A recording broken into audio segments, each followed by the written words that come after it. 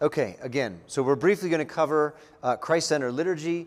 We're going to go through it quickly because many of the concepts we have already spent time on. And I just want to cover this teaching, which is coming straight out of Brian Chappell's Christ-centered worship. So we want to be informed by the living faith of the dead and let them influence us in our understanding of worship and the purpose and preservation of traditions. That's what that quote means.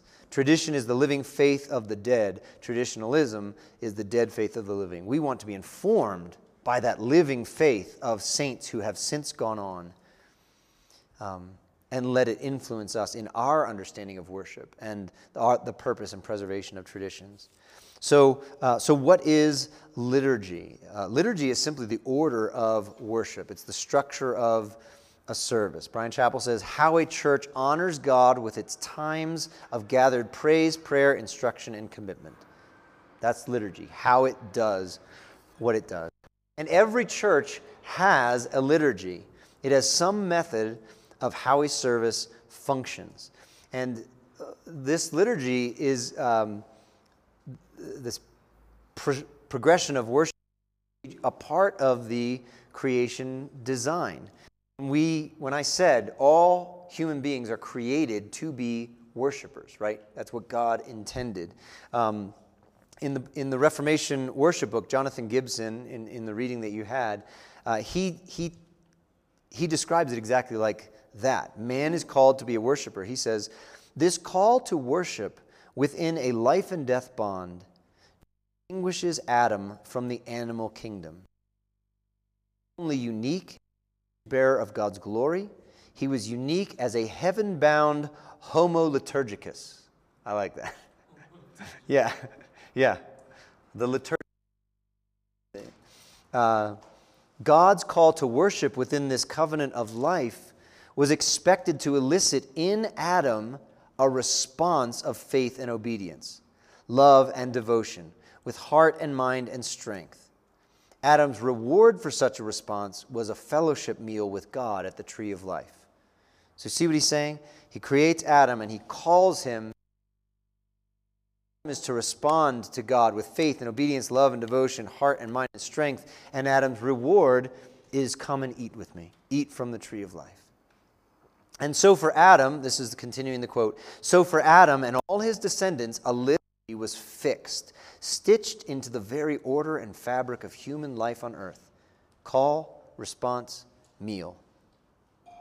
A call to worship through God's word, response by faith and obedience, love and devotion, a fellowship meal, union and communion with God.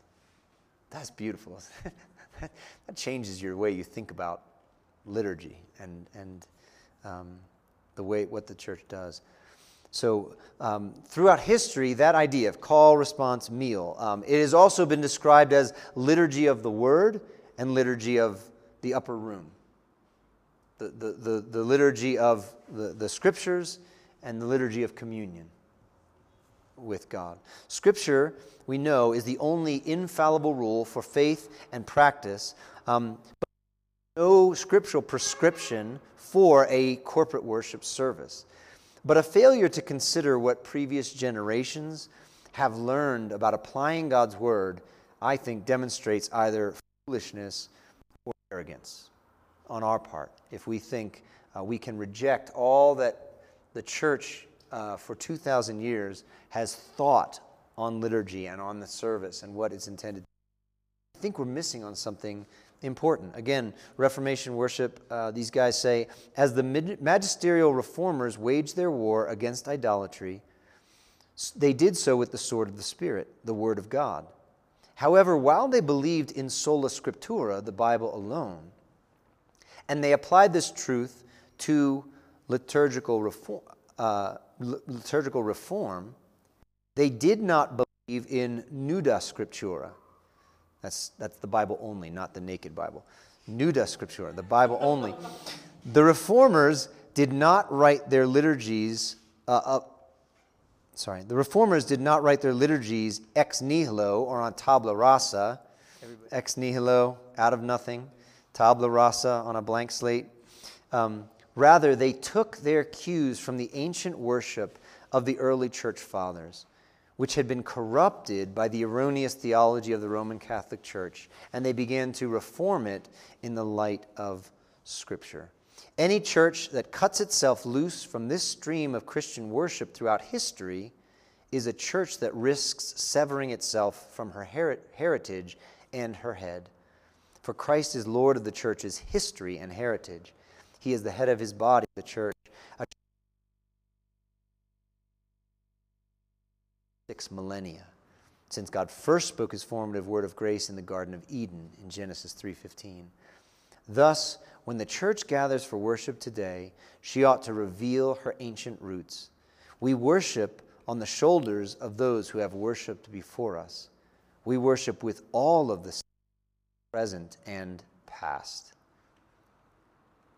So that's quite a powerful way to think about liturgy and to think about the importance of studying liturgy. Even Josh was telling me the first day when we went up to Entoto, he was talking about saying Ethiopia had a reformation 100 years before. And he was suggesting it was over the issue of Maria worship and this. And so there is liturgies, this book covers much of the liturgies of the West. There are liturgies in the history of the church here that is worth tracing and worth understanding and evaluating and seeing why men of God and studied men practiced and planned these things. They give an overview in Reformation worship of distinctives of Christian worship. I'm going to read these really quickly, but I think that they are, and I think worship is Trinitarian. Christian worship is focused on the incarnate Word. Christian worship is saturated with the written Word. Christian worship is centered on the preached Word. Christian worship incorporates the visible Word. Christian, that's the communion, the elements that we see. Christian worship is tied to church discipline. Christian worship affirms the faith once for all delivered. Corporate worship is a rich spiritual banquet. Christian worship includes serious, structured, and studied prayer. Christian worship is punctuated with praise, and Christian worship is well prepared and conducted. So those are all values that we affirm. You hear that led. Yes, these are distinctives of Christian worship. And because of these things, to liturgy, it's designed to prepare our hearts to be receptive and responsive to God's Word. All the things that we do, we're wanting to be responsive to receiving, hearing from God. Preparation for the Word and proclamation of the Word. And we should see the whole service as having a focus and a progression.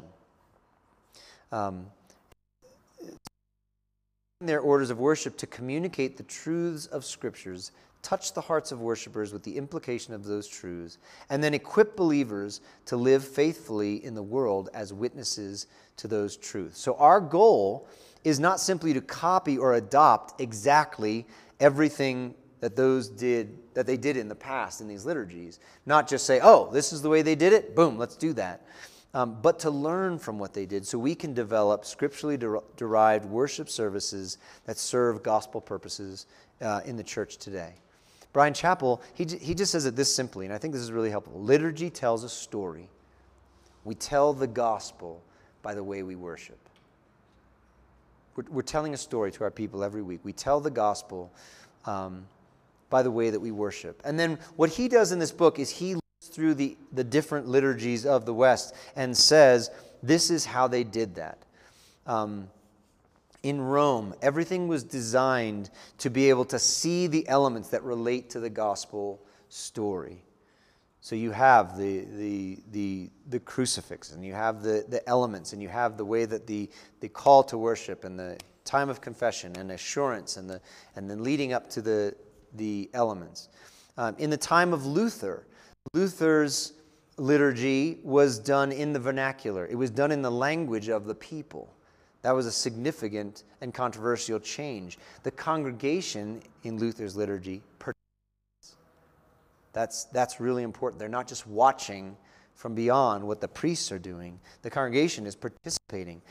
And they moved from the idea of communion being a re-sacrificing of Christ, which is the teaching in the Roman Church, to a rejoicing at the finished work of Christ.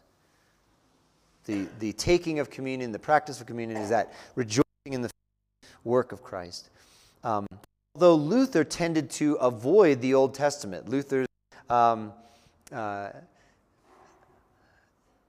was allergic to the law, because of the way it affected him early on and his wonder of grace, even his questioning of the book of James, that sense of it's not enough grace, So he would avoid some of the Old Testament law, feeling that the Old Testament reading.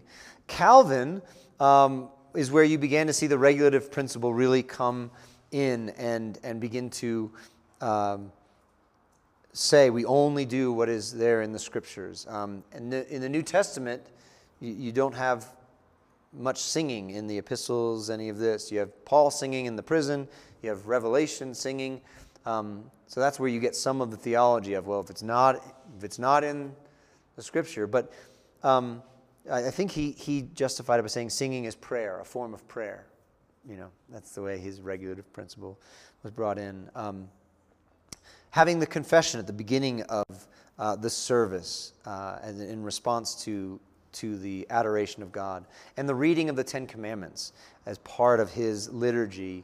We are actually studying back home.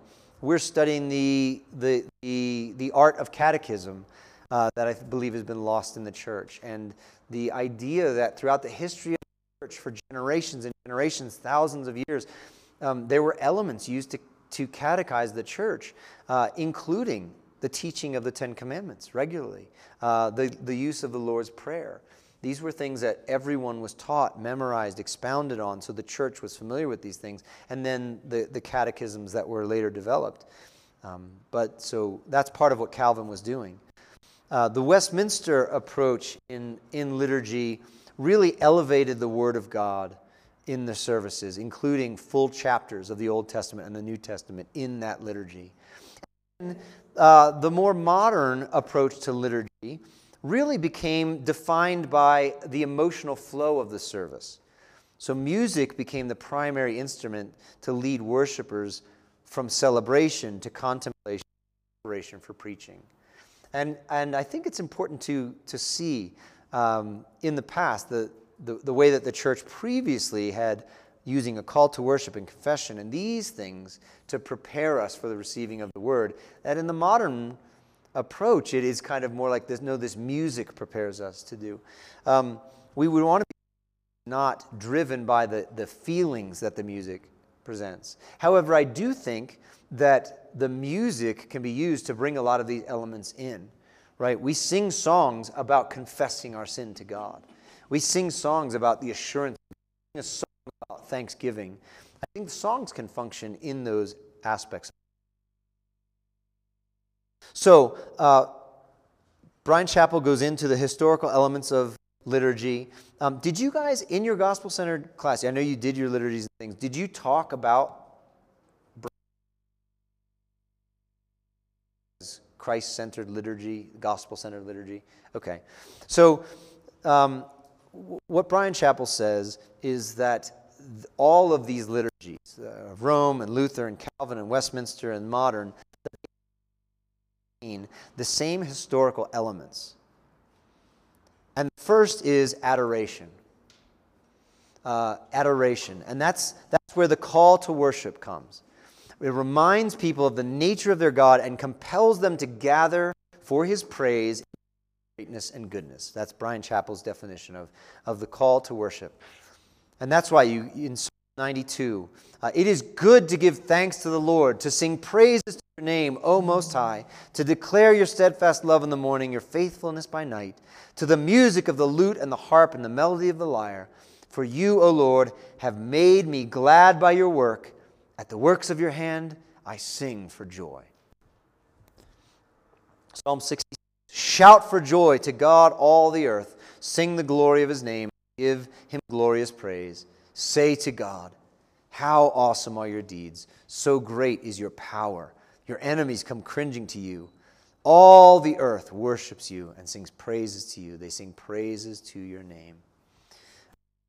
So you're beginning with the nature of God and compels us to gather for his praise in light of his greatness and his goodness. That's adoration. The second aspect is confession. Once we have seen how great and glorious God is, the next thing we become aware of is our sin. Yeah. Confession. This is admitting that we have sinned against God's holiness, that we are in need of his forgiveness. It's acknowledging that. Psalm 32, when I kept silent, my bones wasted away through my groaning all the day long. By day and night your hand was heavy upon me. My strength was dried up as by the heat of summer. I acknowledged my sin to you. I did not cover my iniquity. I said, I confess my transgression to the Lord, and you forgave the iniquity of my sin. So adoration, acknowledging God's holiness, leads to awareness of sin and confession. And following confession, we have assurance. We have assurance. Now, assurance is different from absolution. What would absolution be? What is absolution? And I'm sure it sounds like in the Orthodox Church they offer absolution. They do in the Catholic Church. Yeah, it's the act of actually forgiving someone. The priest says, Te absolvo. I absolve you. It's his function. The priest is forgiving your sins before God. That's absolution. What we're talking about is assurance. We have just confessed our sins. Assurance is establishing confidence in the finished work of Christ. My favorite verse of assurance, by far, 1 John 1:9. If we confess our sins, he is faithful and just to forgive our sins and cleanse us from all unrighteousness. In Psalm 103, he does not treat us as our sins deserve. So that sense of assurance is centered in what Christ has done. And the effect, the next aspect of liturgy, is thanksgiving. Giving thanks. This is the response to the truth of the gospel, the response to forgiveness. 1 Thessalonians 5:16-18, rejoice always, pray without ceasing, give thanks in all circumstances, for this is the will of God in Christ Jesus for you. He has given you Christ so that you might fulfill his will, that you might be thankful to God. And that gratitude bleeds into petition and intercession. That is, making requests of God, even as those who have been purchased with his blood. We are thanking God because he has forgiven our sins, bought us through the blood, and then we realize that purchase actually gives us access to God, to appeal to him, to cast our cares on him. Philippians 4:5-7, let your reasonableness be known to everyone. The Lord is at hand. Do not be anxious about anything, but in everything, by prayer and supplication, with thanksgiving, let your requests be made known to God, and the peace of God that surpasses all understanding will guard your hearts and minds in Christ Jesus. After we have engaged with God, interceded with God, we come to God, we listen to God, right? Prayer and petition, we are making requests of God as those who've been called to come. And then we listen to God's instruction. Preaching from the texts, preaching from the Word of God. God instructs us. We already said, Colossians 3:16, letting the Word of Christ dwell in us richly. What does it do? Teaching, admonishing. We're teaching and admonishing one another. 2 Timothy 4:2, preach the Word. Be ready in season and out of season. Reprove, rebuke, exhort with complete patience and teaching. So we receive that instruction in the Lord. And then communion, fellowship with God, sharing the Lord's Supper together. 1 Corinthians 11, for I received from the Lord what I also delivered to you, that the Lord Jesus, on the night he was betrayed, took bread, and when he had given thanks, he broke it and said, this is my body, which is for you. Do this in remembrance of me. In the same way, he also took the cup after supper, saying, this cup is the new covenant in my blood. Do this as often as you drink it in remembrance of me. For as often as you eat this bread and drink the cup, you proclaim the Lord's death until he comes. And the charge and the blessing. And Brian Chappell says, this reminds the church of the goodness of God extolled in the word, and the needed grace that will accompany and enable them to fulfill this charge. So the charge and the blessing, sending them out under the need to go and carry out the will of God in bringing the good news and the gospel. By far, my favorite benediction is the Aaronic blessing in Numbers. The Lord bless you and keep you. The Lord make his face shine upon you and be gracious to you. The Lord lift up his countenance upon you and give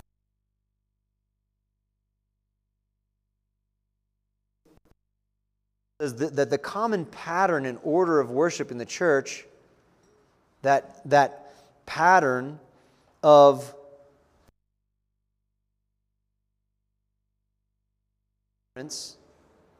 thanksgiving, petition, teaching, communion, and the blessing.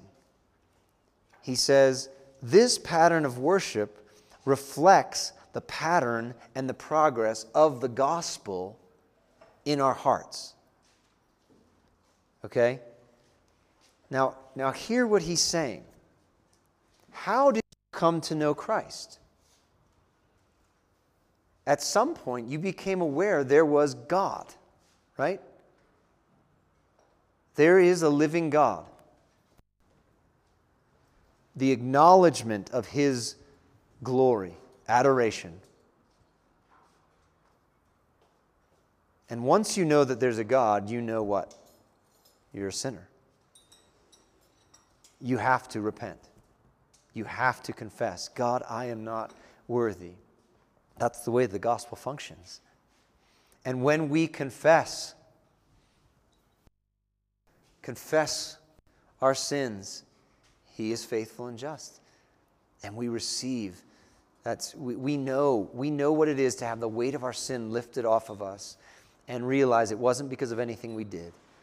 It is all because of Christ. And so we have that assurance that it is the finished work of Christ that has done that in our lives. And once you know that your sins are forgiven, right? Bless the Lord, O my soul, and all that is within me. Bless his holy name, and do not forget his benefits. Don't forget to be thankful to him. Why? Because he is the one who forgives all your iniquities, right? Gratitude. And once we have been giving thanks to God, we're able to have conversation with God. Lord, you have done this in my life. I need you. I need you to do this. I'm worried about this. I have this concern. I have this care. Make me holy. We ask these things. And then God says, you come and listen to me, right? You, my new son, forgiven, thankful, I'm going to teach you. Come to my word every day and be taught. And as we are taught, we have fellowship with God. We commune with the living God. And then he says, it's time. It's time for you to go out into all the world and proclaim the gospel, baptize and make disciples in my name, right? Go out. I go with you. Do not fear. I'm with you. You go out into the world. New Christians, right? Do you understand what the connection he's making? He's essentially saying that the work of the gospel in every individual Christian's life has shaped what we do in the church. for good reason, because it tells that story and it reinforces that story of the gospel. And that's how the gospel, the church Sunday service becomes what does he call it? Representing. It's a representation of the gospel every week. And he's arguing that that's the way the church has always done it. So it may look different now with a more modern feel. We may have, like I said, we may have aspects of adoration and confession that come within the songs we sing, differently than having it read. But we could just as easily have it read, use a scripture reading, give these things. The progression of the gospel appears in the historic structure of liturgies. It maintains the priority of the word, and the church has increased its understanding of the value and the use of Scripture as the liturgy has progressed through the history of the church. And it's not simply about the flow or moments, creating these separate moments. It's to engage the people of God with their God and to move through as many elements of the progression of gospel thinking. It's to lead the church in thinking through the progression of the gospel. There's a range of themes, emotions in worship, range of experience. It's not just personal devotion, done all separately together. There's speaking, there's listening. And so we want to think about this as we prepare our services. We want to think about the structure of it. We want to have a repertoire of songs that covers a broad range of themes, and not just have a narrow range of themes within the songs that we sing. We want to be familiar. And then you have the vertical and the horizontal. Just remembering, it's not an either or. Every aspect of the service has both elements. The horizontal and the vertical dimensions of worship, I think this is Brian Chappell again. He says, the horizontal and vertical dimensions of worship actually cannot be isolated in any aspect of worship. Both are happening at both times. Prayer is directed to God, recognizing His glory, but offers petitions for His people, expressing human love. Preaching that fails to show love for God's word fails to bring Him glory, but preaching that fails to express love for God's people also fails to glorify Him. Praise glorifies the greatness of God and simultaneously encourages God's people with the implicit message that there is such a great God, and still delights to hear them. Worship must be offered with concern for God's glory and the good of His people. Worship cannot be the reflection of the gospel without both concerns. So when we were talking, yesterday, we were making certain distinctions, saying this song is sung trying to show you, yes, we do this, but I think it's really good and important to remember those things can't be divided. It's not like we can say, well, we're having a prayer that's more, vertical. No, it's both. Love for God, love for His people. It's the greatest commandment. It's fulfilled in every aspect of our worship. So we want to avoid being rote and settling into patterns of traditions. We don't want to become traditionalism with dead faith. We want to maintain a lively and active experience of God. Some of what we are doing... I lost my place. We talked about, and Brian Chappell talks about rubrics. Those are those pastoral explanations on why we are doing what we are about to do. Our liturgy is oriented toward an order and a flow through the service. It's not just, now's the singing time, now the announcement time, now the message, and they're all separate from each other. We want to lead people through the themes of the gospel and leave them with the sense of God, leaving under that benediction, that good promise and blessing of God. The benediction, the nature of God spoken over the people of God. Again, not simply truths about God, but leaving people with a sense of God being with them in the coming days. And finally, Brian Chappell says, worship should not be so narrowly conceived as being only about reminding people of their ethical obligations and doing proper things to honor God. Worship is about renewing relationship with the present Christ. That's amazing, isn't it? What's Sunday service about? It's not just teach or remind them of what they're supposed to be doing, how to live a holy life. They come on Sunday to have a renewed relationship with the present Christ, the Christ who is in our midst. Has forgiven your iniquities. You're using Scripture, but you're adapting it to the call. The benediction, you can do the same thing. You can send people out under a benediction, but I really believe that in the church, one of the elements of liturgy that we lose in the modern liturgy is the benefit of repetition. So repetition can make something very rote, and we're doing it without thinking, but repetition can also put truth in someone's mind that they can access anytime. The repetition of the Apostles' Creed puts the truths of the Scripture, the nature of God and the nature of the gospel into people's minds in a way they can access. Memorizing Scripture is an important part of living the Christian life, battling against sin, encouraging one another, strengthening your own soul. So I really think there's a value in using benedictions repeatedly so that the church learns them, so that they begin to experience, I go out under this, and they remember it as they go out. I have used the Aaronic blessing over my children for years and years.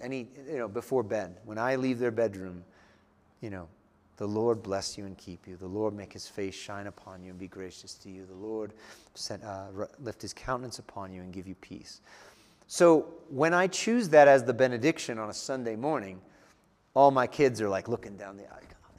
They're like, they feel like they relate to one another because, Dad says that all the time, right? But, when you realize what that's saying, the image of God shining his face upon you, that is the ultimate image. That's what Moses asked for. Lord, show us your face. We want to see your glory. We want to live under the Shekinah. We want to live under the blessing of your radiance. That's what God said. You bless the people with this. Bless the people with my presence, my shining upon them.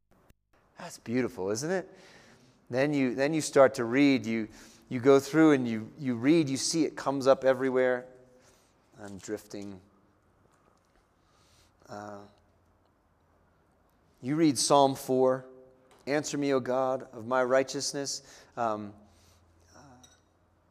men, how long shall my honor be turned to shame? How long will you love vain words and seek after lies? But no, the Lord has set apart the godly for himself.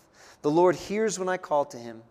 Be angry and do not sin. Ponder in your own hearts and your beds and be silent. Offer right sacrifices and put your trust in the Lord.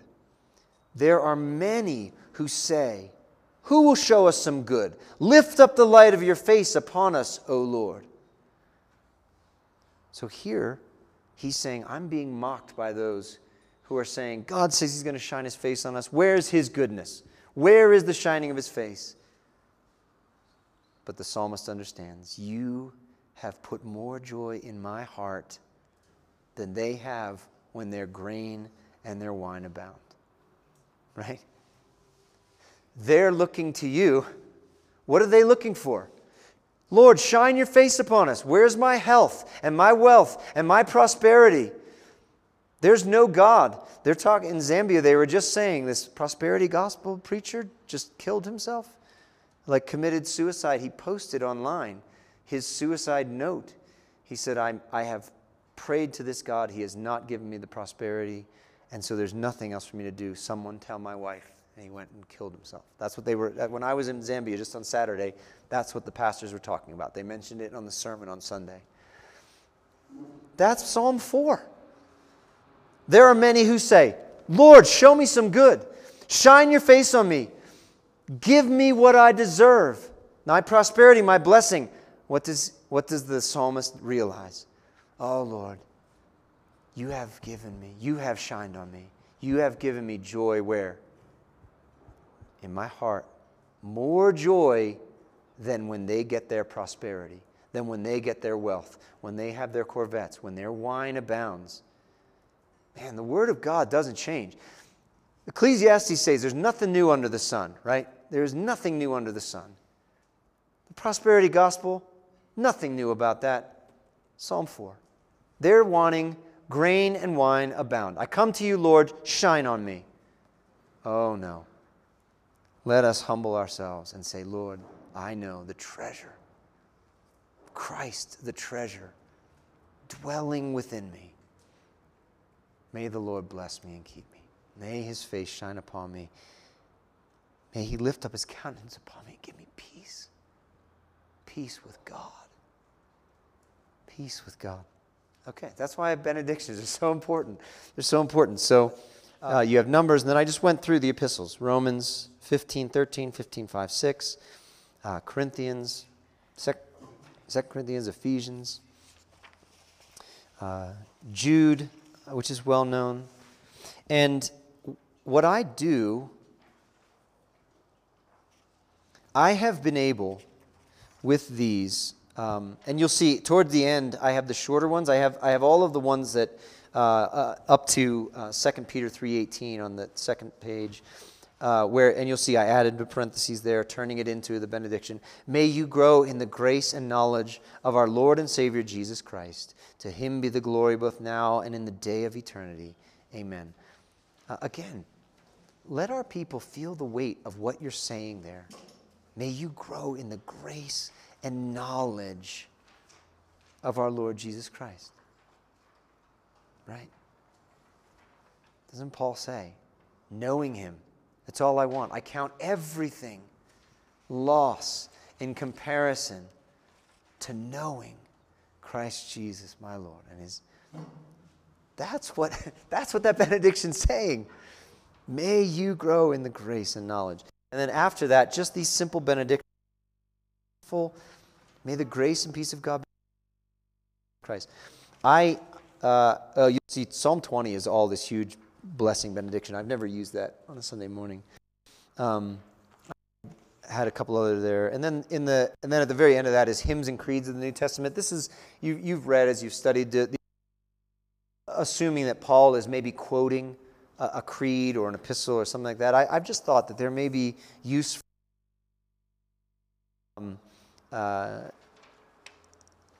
for different elements, before communion, before a baptism, those sorts of things, where it's good for us to remind our church of that. But I have been able, for several years, to look through our Sunday service, check what the themes are, look at what the preaching is going to be, and find just among these benedictions, benedictions that have related very well to the theme. You have a message about, we just had one on marriage from 1 Peter, and marriage and the role of the husband and the wife, and living our lives for Christ in that way. I used Romans 15:5-6. May the God of endurance and encouragement grant you to live in such harmony with one another, in accord with Christ Jesus, that together you may with one voice glorify the God and Father of our Lord Jesus Christ. You see that? Now, does that mean it's about marriage? No, it's talking to the church. May you go out and live in such harmony that you are united with Christ and you give glory with one voice. But boy, it sure does apply to the theme of what we just did. You have Christ in the resurrection of the shepherd in Hebrews 13:20 and 21. May the God of peace, who brought again from the dead the Lord Jesus Christ, the great shepherd of the sheep, by the blood of the eternal covenant, equip you with every good thing, that you may do his will, working in us that which is pleasing in his sight, through Jesus Christ, to whom be glory forever and ever. Amen. And then you see I've broken these down in phrases the way that we talked about. I do that because I think it helps me pronounce these blessings over the church. If I just read it off like it's a sentence, I feel like we can miss it. But if I'm accenting the phrases, now as we go out, to him who is able to do far more abundantly than all we ask or think, according to the power at work in us. To him be glory in the church and in Christ Jesus throughout all generations, forever and ever. Amen? Amen. Yeah. You see, there's a way to read the scriptures. That's why I have it like that. So that the blessing, that the impact of what's being said, because it really is, that's concentrated. All these benedictions, it's like taking grace and being like, dense grace. Take that, you hand that to somebody, say, oh, I didn't realize how heavy that was. Read it in a way that helps them feel that. So, okay, done. Sorry, ran long, but there you are, benedictions. Little thing on benedictions. Yeah, I think that would be fine. And maybe I wasn't clear in that earlier, but that would be a great way, for you guys to lead. Let someone else, the person who's leading it vocally, and that would be a fine way to do it in the church. Even we. I don't know if you guys have done your complementarian classes yet, and the roles of men and women and things. We would hold eldership to be male only for men. One of the aspects, and this is something that is in discussion, and there may be differing opinions, but primarily the way this has been held and what Bob has taught, and I think this is true. When the person is standing up, things that we're doing, I believe that we are exhorting the church. I believe we're teaching the church. I believe that we have authority over the service, to some degree. And so I would hold that I think that the person leading worship should be a man, should be someone who has a role, because I think they're functioning in a pastoral way. They're functioning, even if they're not an elder in the church, they're functioning in pastoral things. And so, in general, we would not have women worship leaders in Sovereign Grace. But what happens if the only person in the church that can sing is a woman, right? I think that would be a great way to do this. You have an elder or something, let's sing this too. I have ladies lead songs, on a Sunday. I ask them to lead off. Sometimes they just start. Sometimes I say, let's sing verse 1. Step back and they sing. I don't think it's confusing to the church as if, I've handed over leadership here. Now, I think that she could lead in a way that seems to, she begins to exhort or teach or, but, if she were to pray or to give a prophetic word or something like that, I think those are reasonable things there. So, just a thought, you may say, I have no one in my church. You would send out a church plant. I have no one in my church except this woman. She plays keyboard and she sings. Okay, that's how I will do it. I will lead. I'll stand before the church, do these things. I will have her, do this. Same thing with like scripture readings, things like that. I have ladies do scripture readings all the time in the church and look for those things. So, good. Any other comments? So I think that there were a couple things that came. Your comments right after your call to worship probably could have been a little bit clearer or tighter, and it would be okay. Did you have it written out, or were you okay? Yeah, you weren't reading it. Okay, so it may be good, especially if you feel very unfamiliar. I think for even guys that are very familiar, writing things down can be helpful. I usually have rough notes that I write out. But Psalm 96, sing to the Lord a new song, sing to the Lord all the earth. Tell of His salvation from day to day. You were trying to tie that to the gospel, and I just think it wasn't as clear as it could be. It was a little wordy, and I didn't quite catch it. So. Sing to the Lord all the earth, sing to the Lord, bless His name. Tell of His salvation from day to day. We know we have been saved through the sacrifice of Jesus Christ. So let us today gather and tell of His salvation, and then go.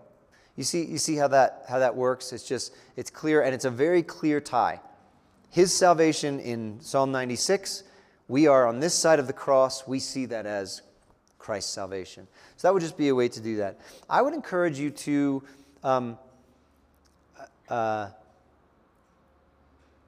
be maybe more expressive, or just lead more. You stood right up, you didn't hesitate, you stood here, you gave us verbal direction. I think you could just be a little more direct in your leadership, like when you're sharing in between songs, or when you're doing the scripture reading. Read it with faith, read it with strength in the way that you present it, the things that you're saying. Speak them to the guys well. And then our countenance. I was saying, one of the things we remember is that the congregation is watching us in our expressiveness of worship. Okay? So just be thinking about that. Are my eyes open? Are my eyes closed? If I'm singing about something that is reflective, and questions, I'm asking this rhetoric question, to have a pensive look on our face might be very natural. If I'm singing something jubilant or joyful, He will hold me fast. He will hold me, then let that reflect our smile, our joy. Don't be afraid to make eye contact, with someone and sing that like I'm singing this to my brother. He will hold me fast. Let our joy come through in our countenance.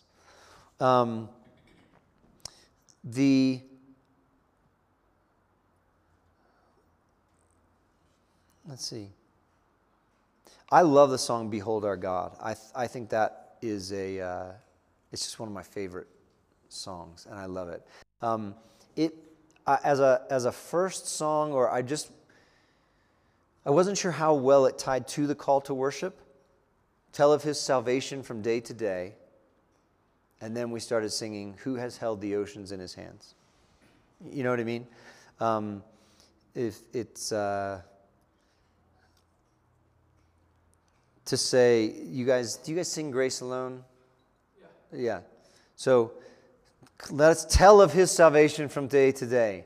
I was an orphan lost at the fall. What are you doing? I'm going to tell you about the salvation. So I think that "Behold Our God" is a wonderful song, but I think you'd want to tie that in more with the call to worship and think, what's the progression here?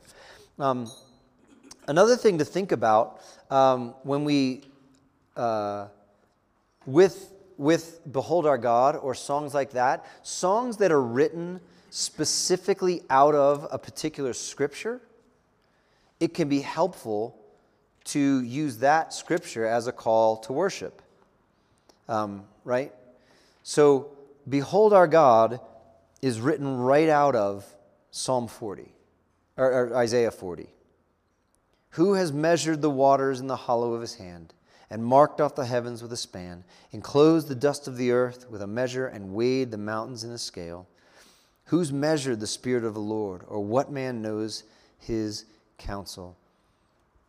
Get up on a high mountain, O Zion, herald of good news. Lift up your voice with strength. Lift it up and fear not. Say to the cities of Judah, Behold your God. The Lord comes with might, and His arm rules for Him." Let us sing of this mighty God and behold our God. Now, if you look at Isaiah 40, "Behold our God" comes before the questions, but it's okay to do that in your call to worship. You might say, as we begin worship, let us ponder the greatness of God, and yet we are called to look to Him.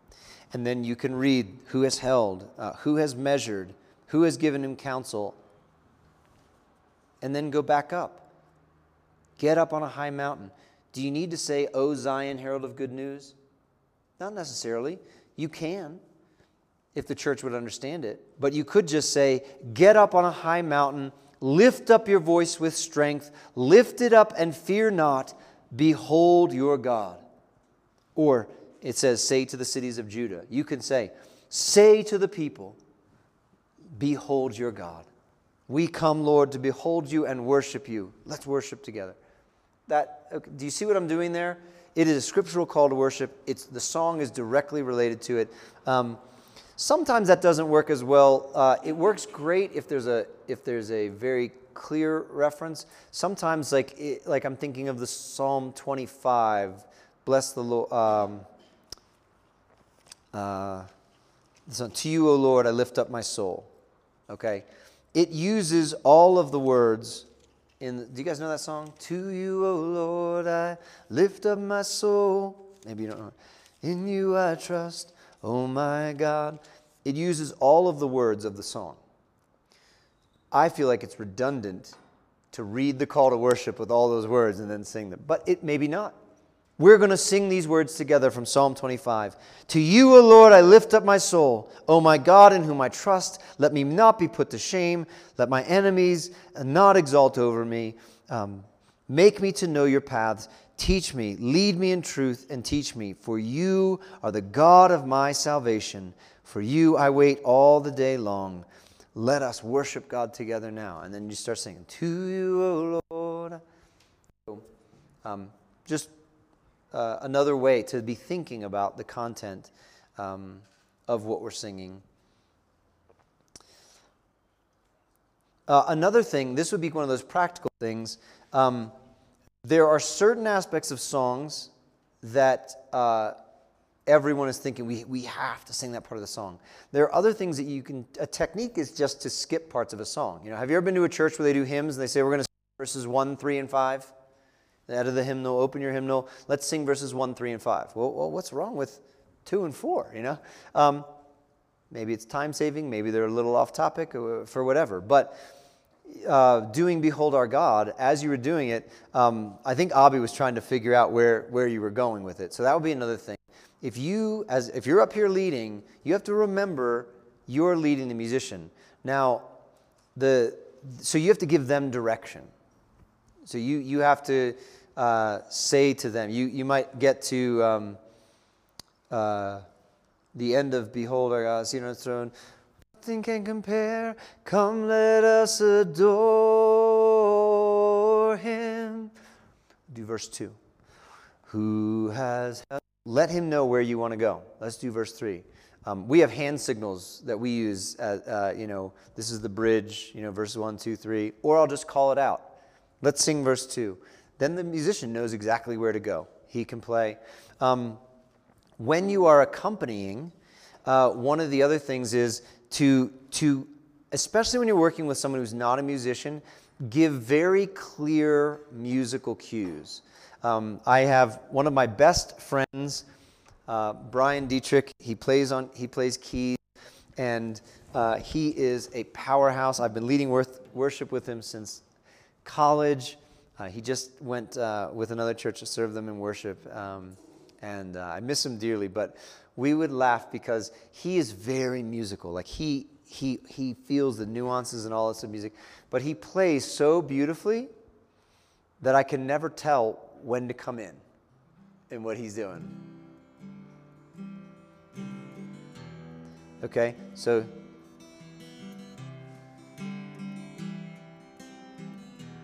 can you feel where we're going to start singing? You have. Now here's another way it could be done.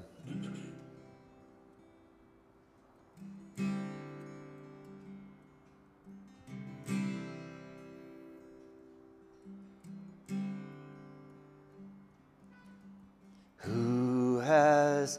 Which is easier? The first one. Why? Because it's.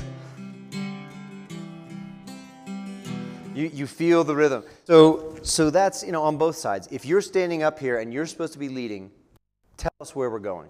Don't be afraid. Don't feel like I don't want to interrupt anybody singing. No, we want to know where we're going next. The musician needs to know. Otherwise, he is going to play hesitant and you're not going to know what to do. So if you're leading, do that. And if you are the musician and you know the other person may not be as musically aware, play in a way that really gives them what they need. And so in Behold Our God, you could totally skip that bridge. That's one thing you could do. You could end with who has felt the nails in his hands. Behold our God seated on the throne. And that's where I thought we were actually going. I thought, oh, that was a good decision. We don't have to do the high part. You don't have to. You sing quiet. You brought the guitar down, and you just signal the church, we're done. I don't think anybody's going to be sitting there going, oh, what happened to the chorus? What happened to the bridge? Now, they might, but context, in any different context, you can lead in different ways. I think it's okay if you, as a musician, are handling it in a repeated way. So, and a lot of the songs, it's just you're sitting in that one and four, And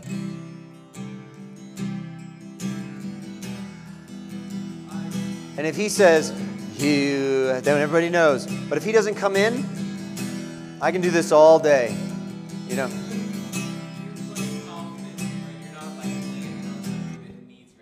Right, you're not. No. And if you do have a verse, like I don't know if this will work. I'm trying to think ahead, and I can't think far enough ahead.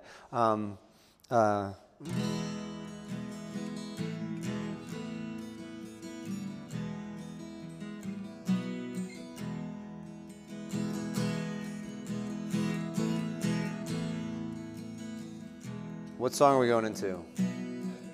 Yeah. How deep the Father's love for us. How that, but you see, like, so you could do the two lines.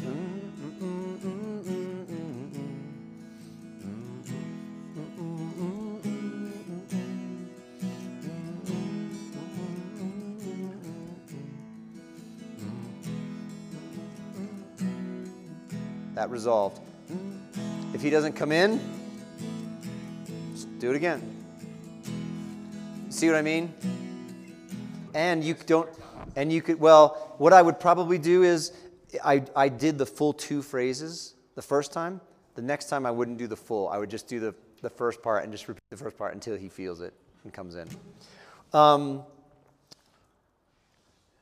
Using another vocalist to lead, and you just speak. Incorporating different elements. One of the things that you guys can think about is maybe you want to, we just went through the whole liturgy and talked about gospel-centered liturgy. Maybe you're saying, I want to sing a song like He is Our God, and then I want to ask the guys to just confess their sins.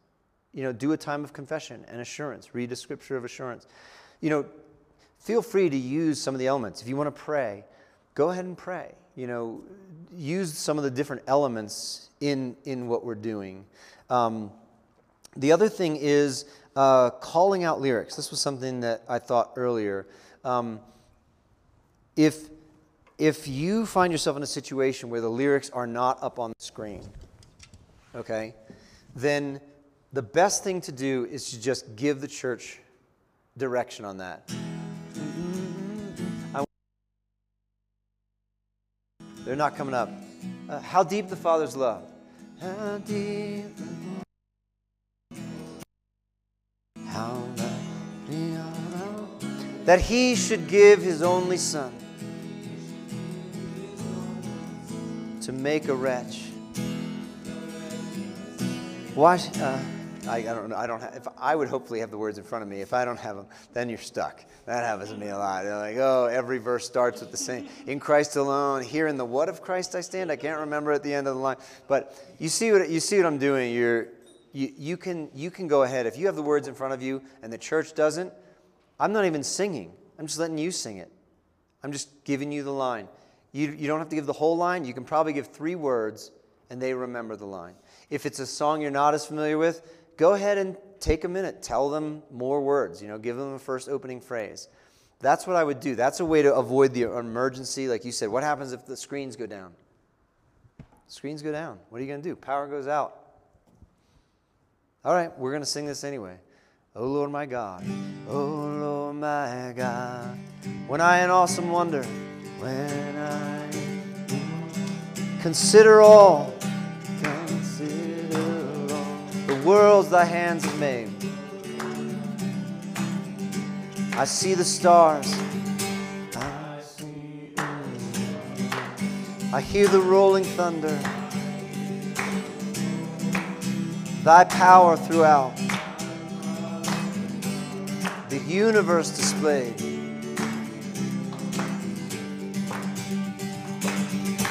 Then sings my soul, my Savior God to. You see, we don't need the words. And another thing is this is an advanced worship leader move. Okay, that's we sometimes do sing till noon because our service goes from 10 to 11:30, and then sometimes we miss long extended times of singing, so we'll sing till noon. We add an extra half hour after the message and just sing together.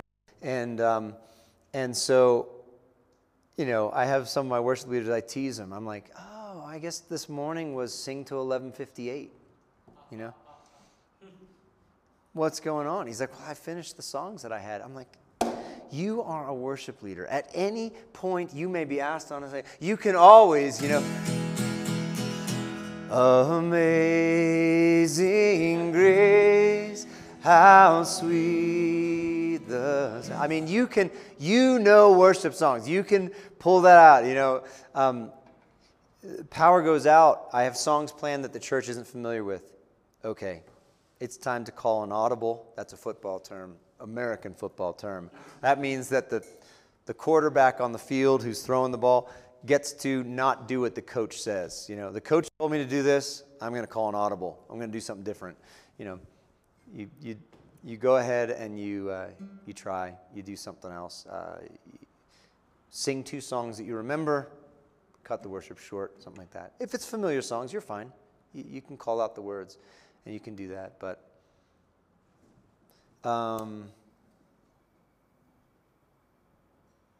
good. I think, the last thing is, what's the time signature? Do you know? Is it? Count it. What key is it in? I just lost. G. Where is it? I feel my faith will fail. Count it. Count it out loud.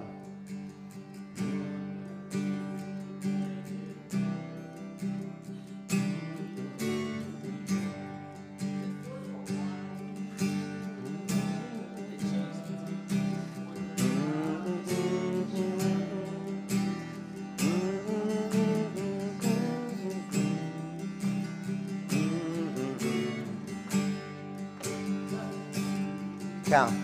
He will hold me fast. Count. Can't count it. I have no idea. I've tried to figure. I don't know. Is that what it is? That's what I thought. I think it's 4 and then 3 and then 4 and then 3, and I think the chorus changes. Okay, so you guys don't realize that as non-worship leaders. Because I learned it and I played it and I'm fine. And then I got the youth worship band together, and I've got my son on cajon, and I got a girl on violin and piano and bass and guitar. And I'm like, okay, now we're going to play this, and the drum wasn't working. So I was like, let me show you what it is. And I sat down. I'm like, I have no idea what to do with this song. It took us an hour to try to figure out what to do with the drum. There's certain songs where the timing is a little bit tough, and you just want to be conscious, of what that looks like, and if you have the awareness to do that, the musicians had the awareness to do that. That's a tough song, wonderful song, really love it. All right, any thoughts? You did a great job of expressing your worship to God, leading expressively, lifting your hands, smiling, even bowing down at one point. That makes a profound statement about what we're singing and why we're singing, and about how we are called to respond to these truths that we're singing. So thank you very much. So you had great content of repentance and forgiveness in that Our Father in Heaven song. I wasn't familiar with the song. I don't think we had the right Our Father lyrics up. We didn't have the right lyrics. Yeah. So one thought: lean toward familiar, lead towards something that folks are gonna know. Your comments. We're a new church. We are still learning. That's good. How do you handle a moment when it's feeling awkward or it's not coming together? You that's a fine way to just acknowledge. Say, folks, thanks for bearing with us. We're learning here as we go. And I also thought that the 10,000 Reasons, the connection from Psalm 104 to 10,000 Reasons, that was well done. This psalm that just lists out blessing after blessing after blessing after blessing of God, and then say, now we're gonna sing this, responding to these 10,000 Reasons. So those were great elements.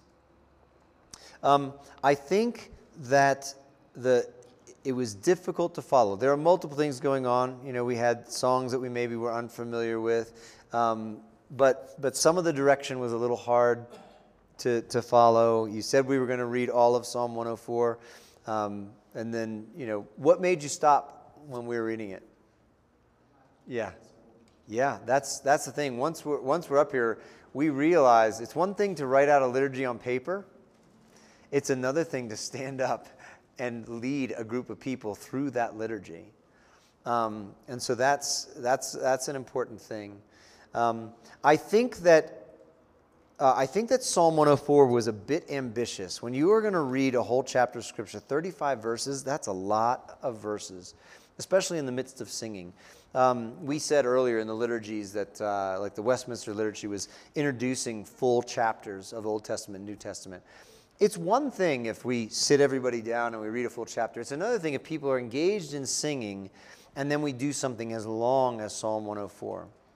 So I think that you could pick a portion of it and tie it more closely to that 10,000 Reasons. We're going to sing the song 10,000 Reasons. It speaks about just the limitless blessings of God.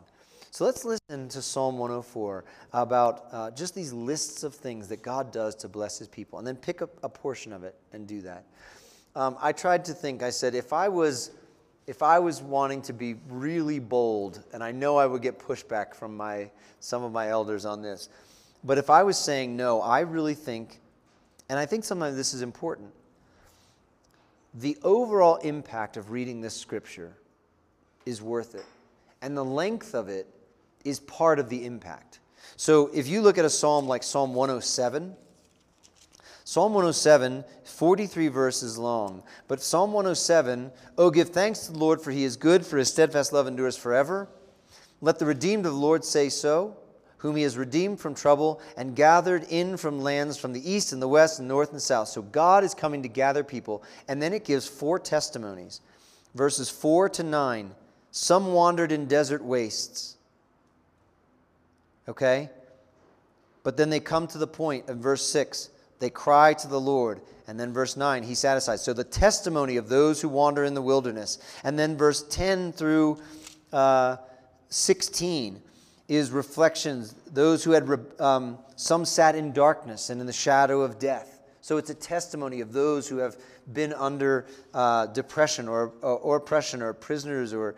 and then it tells how they cried out to the Lord and were freed. Then verses 17 to 22. Some were foolish through their sinful ways, and because of their iniquities suffered affliction. So there's people who were sinning.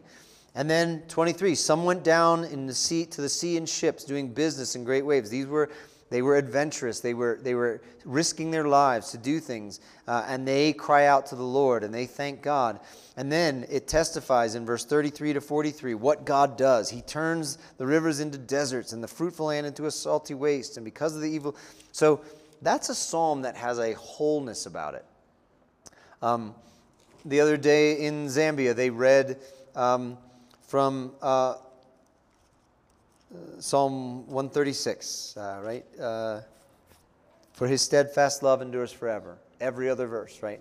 They had the congregation repeat, line after line after line. It's a long psalm, but there's an intention in reading it.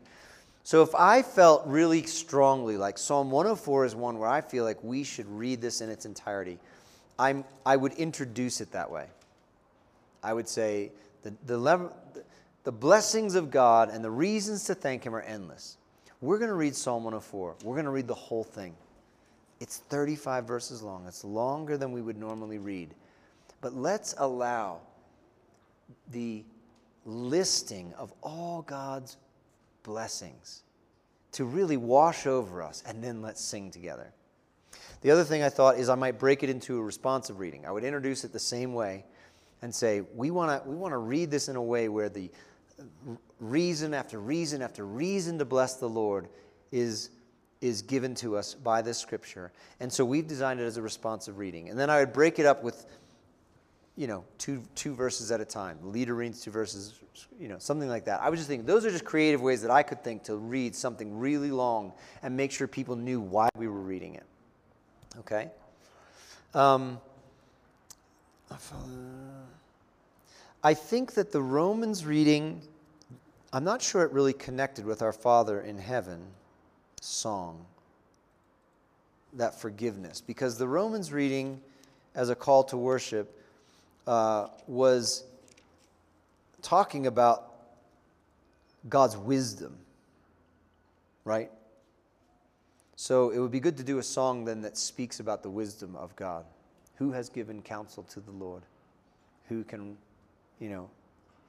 ask any of His words? And I also think that as a call to worship, you ended on verse 35, which was quoting an Old Testament passage, but the next line is, for from Him and to Him and through Him are all things. To Him be glory forever. That will function as a great call to worship. It's more of a doxology, but that could work, or you could modify that. And then I would do a song, something on the wisdom of God. I think that knowing you, Jesus, fit well, coming even off of that as a theme of the knowledge of God, knowing God, coming into that. So I think that fit all right, but I may have changed out that first song. So I think more clarity, giving us real clear direction on what to follow, those would be good things. Okay, so let's run through the project so that we all understand. So this is a song evaluation project. So what you're going to be doing is you're going to choose 4 worship songs, and you're going to do a theological and scriptural analysis of the songs. This is to teach you, we're going to talk tomorrow about songs. This is just to teach you to be mindful of what we're singing and what are you teaching the church. I said earlier today to someone in conversation, you'll hear me hear me say this. It is said often about the church, show me your songs and I'll show you what you believe. What you sing is what your people believe. Okay, now that's a strong statement, but you have to remember, you preach week after week after week, and the Word of God is, they're hearing the Word of God, and over time, God is shaping by the Word of God. Much the same way that water carves through the land and leaves a mark, or that wind and sand will smooth over the surface of stone. That's the way that the preaching of the Word works. It shapes us and molds us over time. But when people leave this service, they forget your sermon. You forget your sermon. By the next week, if you can remember your 3 main topics of your sermon, that's pretty good. Let alone, you spent 20 hours on it. Our minds don't hold that content in such as well. But when you put something to music, we can remember songs from our childhood. Every word. I can remember songs that I listened to in high school and college. It comes on the radio. I know every word. Why? Because music enhances the ability to memorize and to learn. And so when people walk out on Sunday, they walk out singing the songs that we sang. When they're in the middle of the week, they would have to find their sermon notes to remind themselves of the truths of that sermon. But they can sing a song that you sang on Sunday to themselves to encourage or strengthen themselves. Does that make sense? So music is a powerful shaping element. And so it's very important that we take seriously the diet of the church as it comes through our songs. We're going to talk more about that tomorrow. But, so I want you to find 4 worship songs and do an analysis on them. What is the content? What am I teaching my people when they sing this? So 3 of those should be songs that you enjoy and you think are great to use in worship. Here's 3 songs I think are just absolutely great.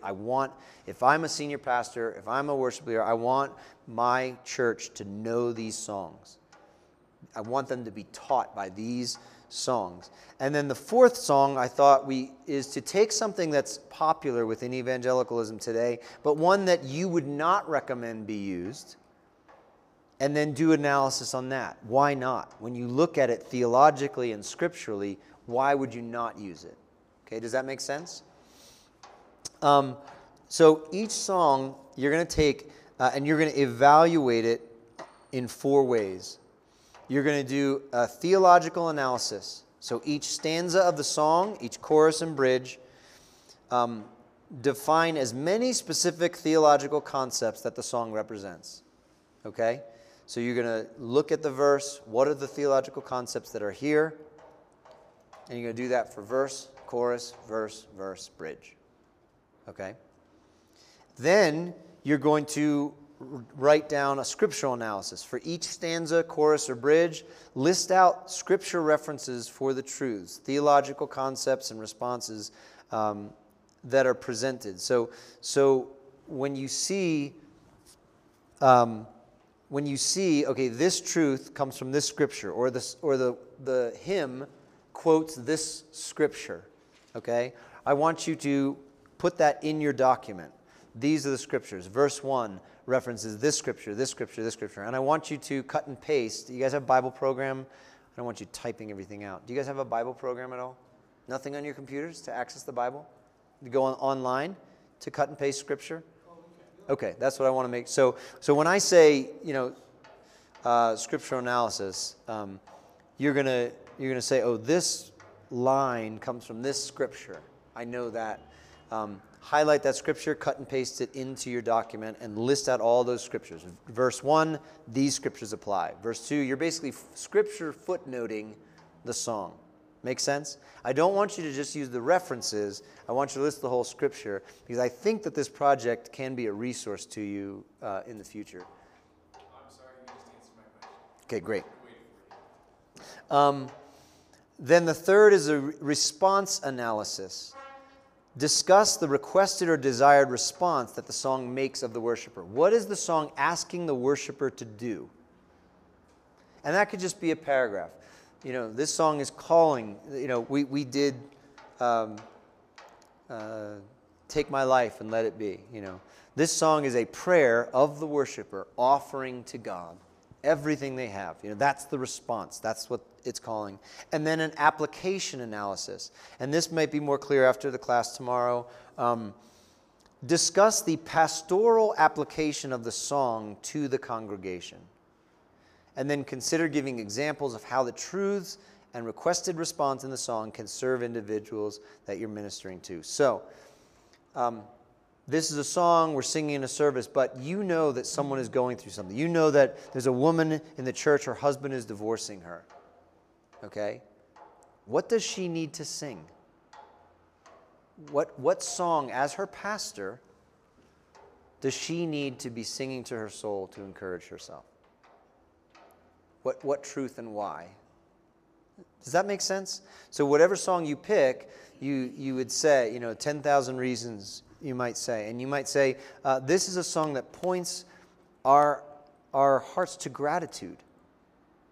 And so, folks, someone who might be struggling with complaining, I want them to sing this song as it forces, as it encourages their heart to gratitude, something like that. So each song evaluation should be about 2 pages and not longer than 4. So, and a lot of it, you're cutting and pasting, but don't pick 15-verse scripture passages and fill yourself all up as, I said 4 pages. Come on, we're all smarter than that.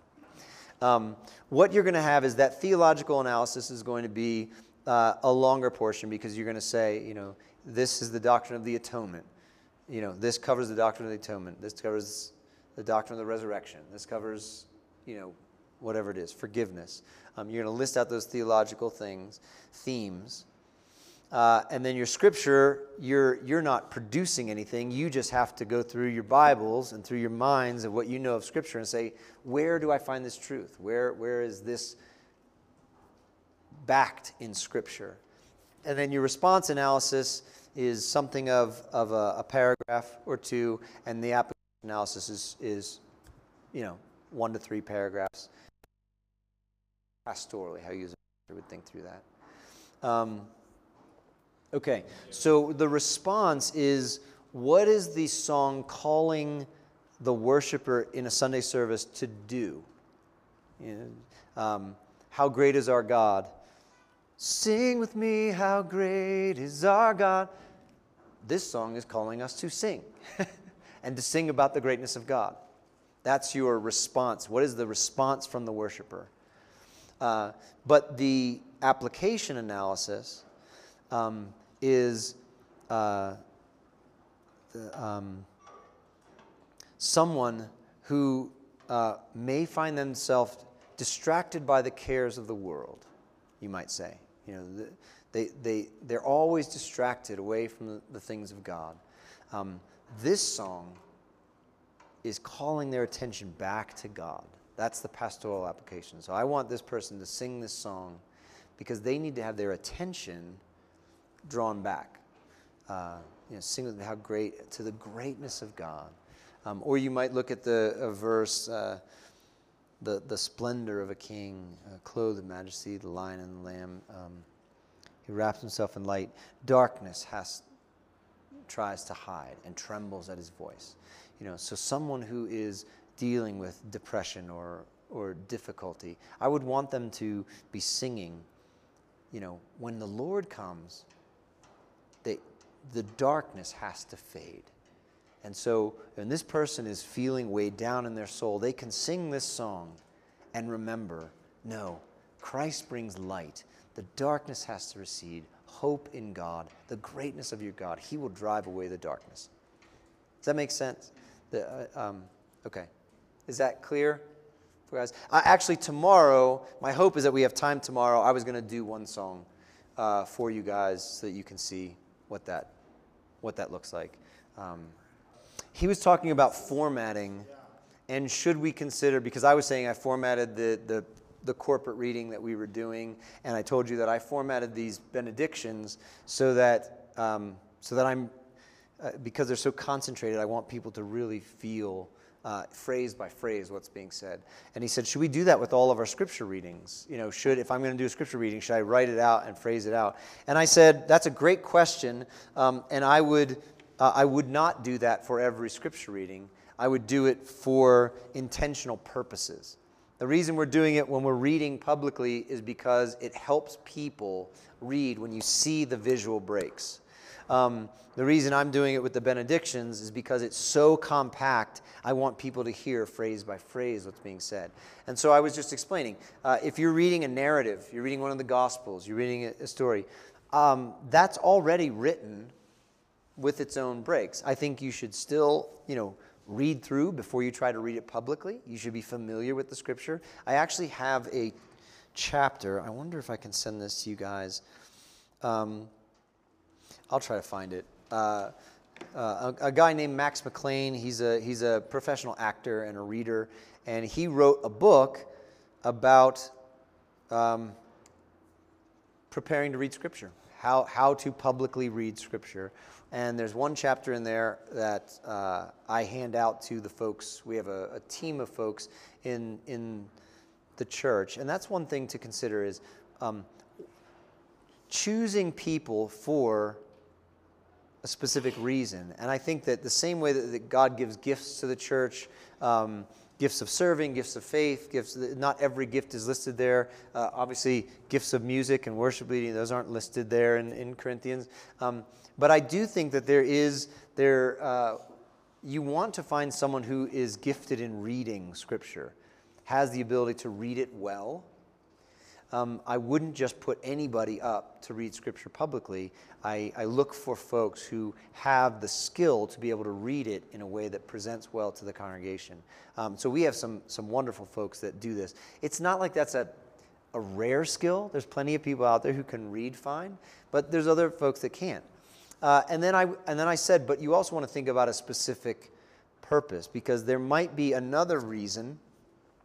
Let's say, I'm trying to think of an example.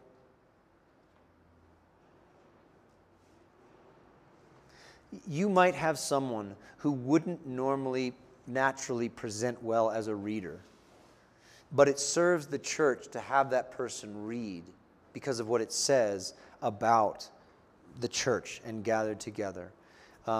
So you may have, I'm making this up off the top of my head, maybe there's someone that was in an accident and was hurt, and they can't speak correctly, but the whole church was praying for them that they would be able to recover, be able to speak well. It might make sense for the church to rejoice and have them come up and read Scripture, even though it may be less polished than something else. Or does that make sense? To have a child come up and read who isn't your precocious child who gets all the words right, but who works their way through it, and the whole church is with them, not because they're a great reader, but because we hear from the mouth of children the praise of God and read those types of things. But I wouldn't necessarily then say, well, let's put them on the scripture reading team, that sort of thing. Great.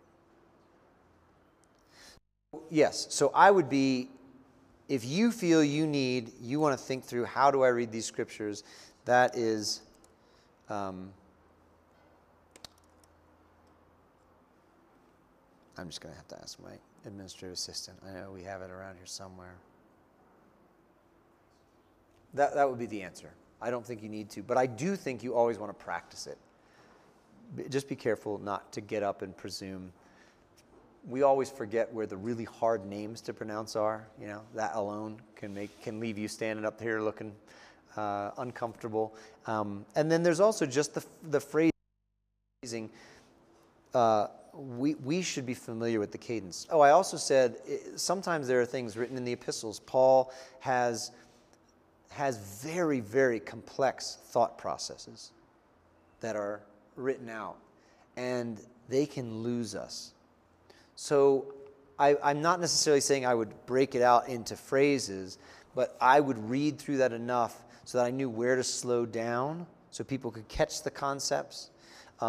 If there are portions, sometimes there's things that, like the main point and then the next section doesn't quite, it's kind of adjacent, but you need it to understand the next part. I might speed up through some of those parts that are a little less relevant to the main point and then slow down again for more relevant points, things like that.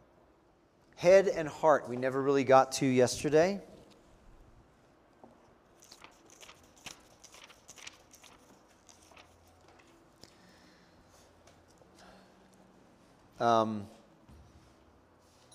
The idea between the knowledge and the truth and the affections that should come from that. And so he says, we're not just singing songs. Like I just told you, we are what we sing. We believe what we sing. Show me what you sing, and I'll show you what you believe. He says we are to lead believers in a battle for truth. Part of the songs that we're singing is we're leading believers in the battle for truth. And he just says, more than just being lost and losing ourselves in God, God wants our worship to be intelligent and informed. He wants to stretch our minds as we consider the greatness of his being and the wonder of his works. And that our affections are not just to be excited. It's not just to have a pep rally. And I will say that sometimes to the church. I'll say that when I know we have more guests than normal. I'd say, okay, maybe you've never been to a church that has drums and electric guitars and people are raising their hands. Maybe that is a little uncomfortable for you, but we want you to know this is not just emotional excitement. We're not here for a pep rally. Our lives have been changed by Jesus Christ. We've been forgiven our sins and given eternal life, and that causes us to sing with great joy. So, please don't feel uncomfortable as we worship. We would love for you to join us. Let's continue to sing. Just trying to set that in context, that we're not to be just doing this to generate our emotions. And then Bob says, we tend to favor devotion over doctrine. And that order needs to be reversed without losing either. That's a great statement. We need more songs that help us think deeply about God and help us respond with the whole heart and emotion. So what would you say for yourself? Are you more prone to devotion or doctrine? More prone to emotion or truth statements? I was telling you guys earlier today, I love hymns. I love the wordiness of stuff, So I would tend to be on that content side, that doctrine side. What do you think of the people who are coming to the church? How would you assess theirs? Do they lean a particular direction? So what is important for us then? We're all saying that's where we are. What's important for us in this head and heart tension? You know what a pendulum is? A weight at the end and the string, right? What's the problem with a pendulum? When it gets to one side, what happens when you let it go? It goes the other side, right? It swings like this. We are like pendulums in our lives. I think it's part of the effect of the fall. And what we need, like you said, we need to be here. We need to let the pendulum come to a place where it's in the middle and we're having both. So it might be important for us as pastors who are lean more toward heavier truth, want to avoid emotionalism, those things. We've seen the abuse over here. So we are swinging. We have to realize that's what we're doing. That's what you're describing about your people. Your people have been here. They're swinging. Okay? So I think it's our responsibility to be alert to that and not over here. It's like when Bob kept telling me to slow down my music, and then I got too slow. And he's saying, why? Just get yourself a metronome. Stay in the center. That really is what we need to do to tend our souls. Don't overswing. Deny or be so fearful of godly affections being stirred, and be that we think that just means it's all emotionalism. Let's really commit ourselves to saying no. Truth is going to produce emotion. God created us as intellectuals with emotions, with emotional responses. And even Christ, when he was on earth, you see that. He speaks truth, but he feels all the things that we feel. He's passionate. Zeal for the house of God consumes him.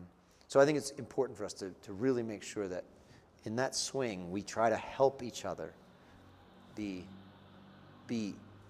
balanced and have both of these. What are you gonna say? I would say what I would do is I would just be more verbal about it.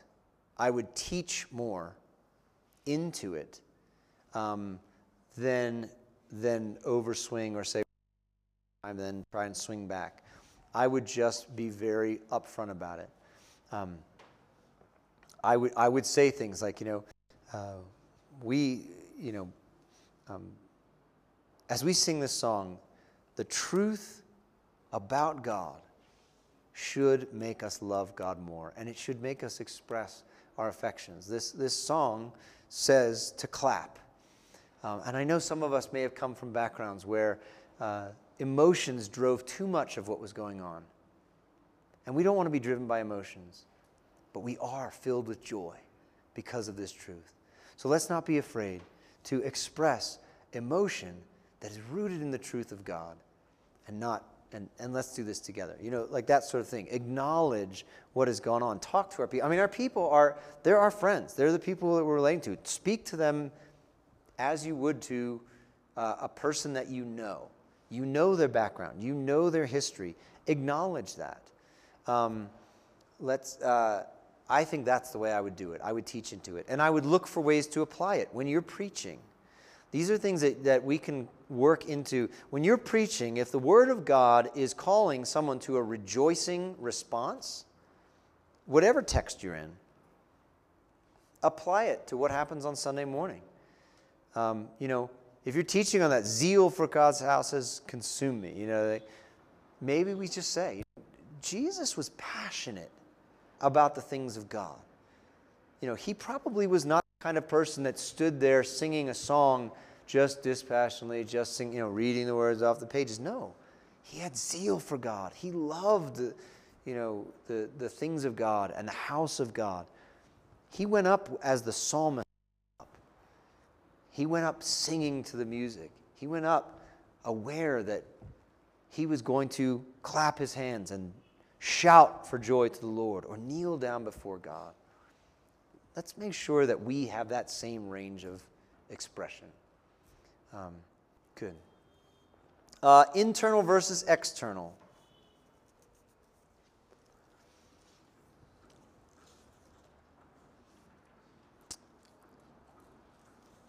He has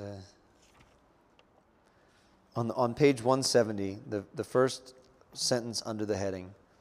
Biblical praise is normally expressed, spoken, and observable.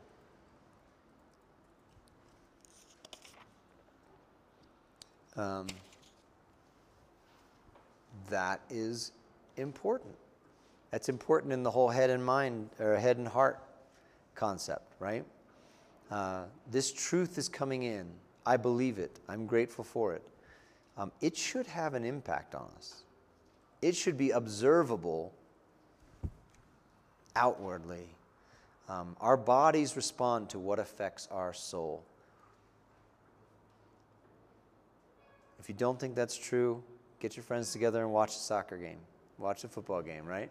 What happens? What happens when your soul is lifted and Ethiopia scores that goal? Yes! It's your body responds. Your body responds to that. So this is something that, again, that overswing that we said, it's an overswing that we tend to be reserving for the area of faith and spirituality.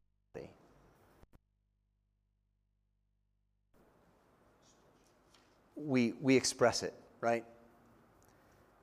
It's like you come home at night to your girlfriend or your wife, you see her on a date, or you go to your wife and you say, I just want you to know that I have been thinking about you all day, and I am very, very grateful for the affections, and I feel very deeply for that. I think you are a wonderful person. I love your character and your nature. I hope that you feel loved.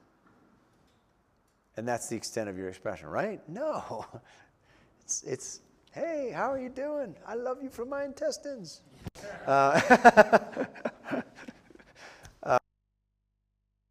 Those affections. When you see your parents,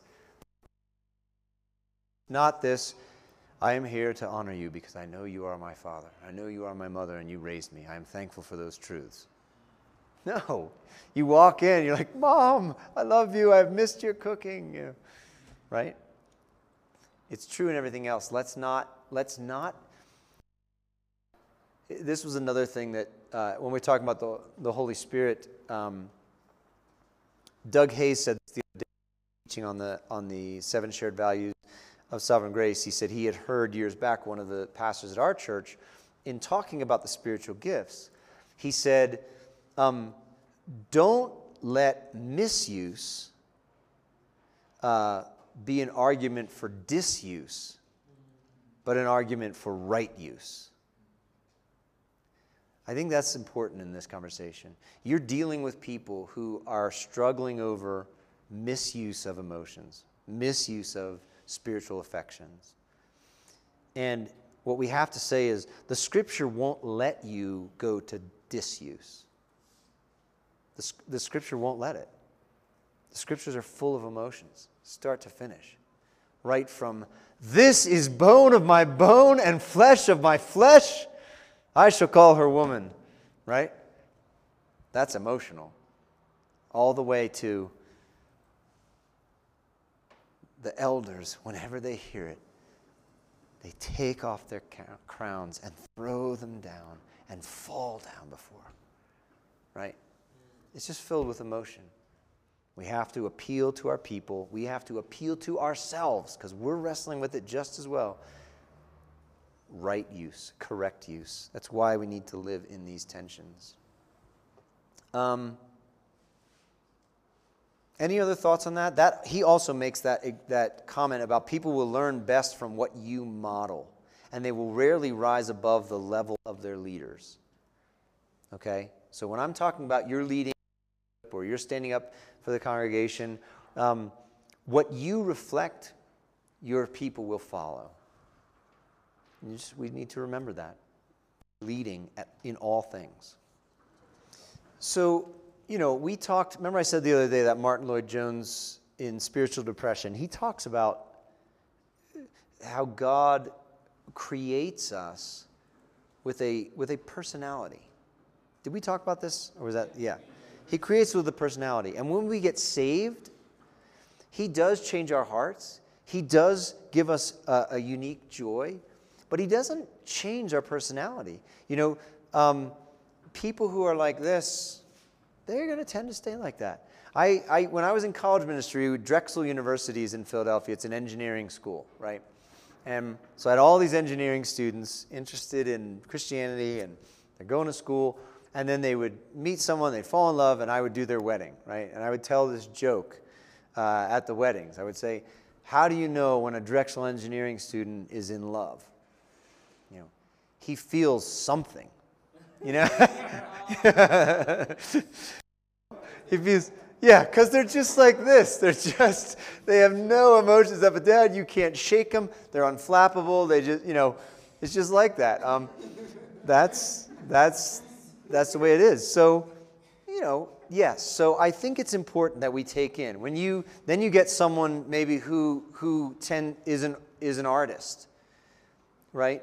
An artist who tends to want to think in creative ways, think in deep ways, relate to other people's experience. They create art so that other people can experience it. They want to know, what is it like when you experience what I made? They're riding this wave. They're in tune with what other people feel, in tune with what they feel. They get saved. It's not like those up and down ride. God is going to be like, oh, let's cut the top and bottom off, give a happy medium.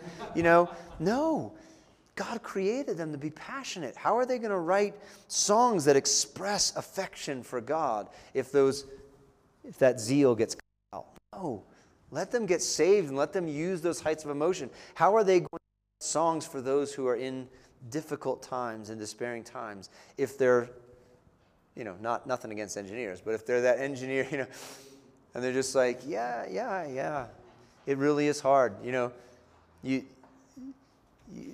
talking about these hard things going on in down. You know, the war. You're like, oh, boy, how are you doing with that? Yeah, it's tough. The war is tough. Like, that's it? That's all you have? Yeah, I'm an engineer. So like, I guess I don't think too much about it. You know, and then you get someone else writing the song about what's happening and why it's wrong, and you know, right? So yes, I think we need to know our people, but I think both people need to be exhorted. For those who can be ruled by their emotions, they need to be reminded that Christ is their rock and their refuge and their shelter and their strong tower. Right? You don't have to ride this wave all the time. Because you know Jesus Christ? He is the same yesterday, today, and forever. So when your emotions start jerking you up and down, remember Christ. He will help you stay stable. And then the person over here that is shut everything down, and I believe, but I do not want to be ruled by these other emotions, that you have to take them to the Scripture as well and say, I know you feel reserved, but do you believe you should obey the Scriptures? Well, the Scripture this morning says you're supposed to shout. What are you going to do with that? You know? The Scripture says to you, you're supposed to weep with those who weep. So you may not agree with, you may be concerned about the trial they got in, and maybe, you know, you may not agree with what they did, but they're hurting now. How do you help them? How do you let your emotions engage? You see what I mean? I think that's what we do. And in worship, same thing. I told you that quote from the Southern Baptists. You know, if you see us standing like this, I think that it is good for them to remind us of reverence.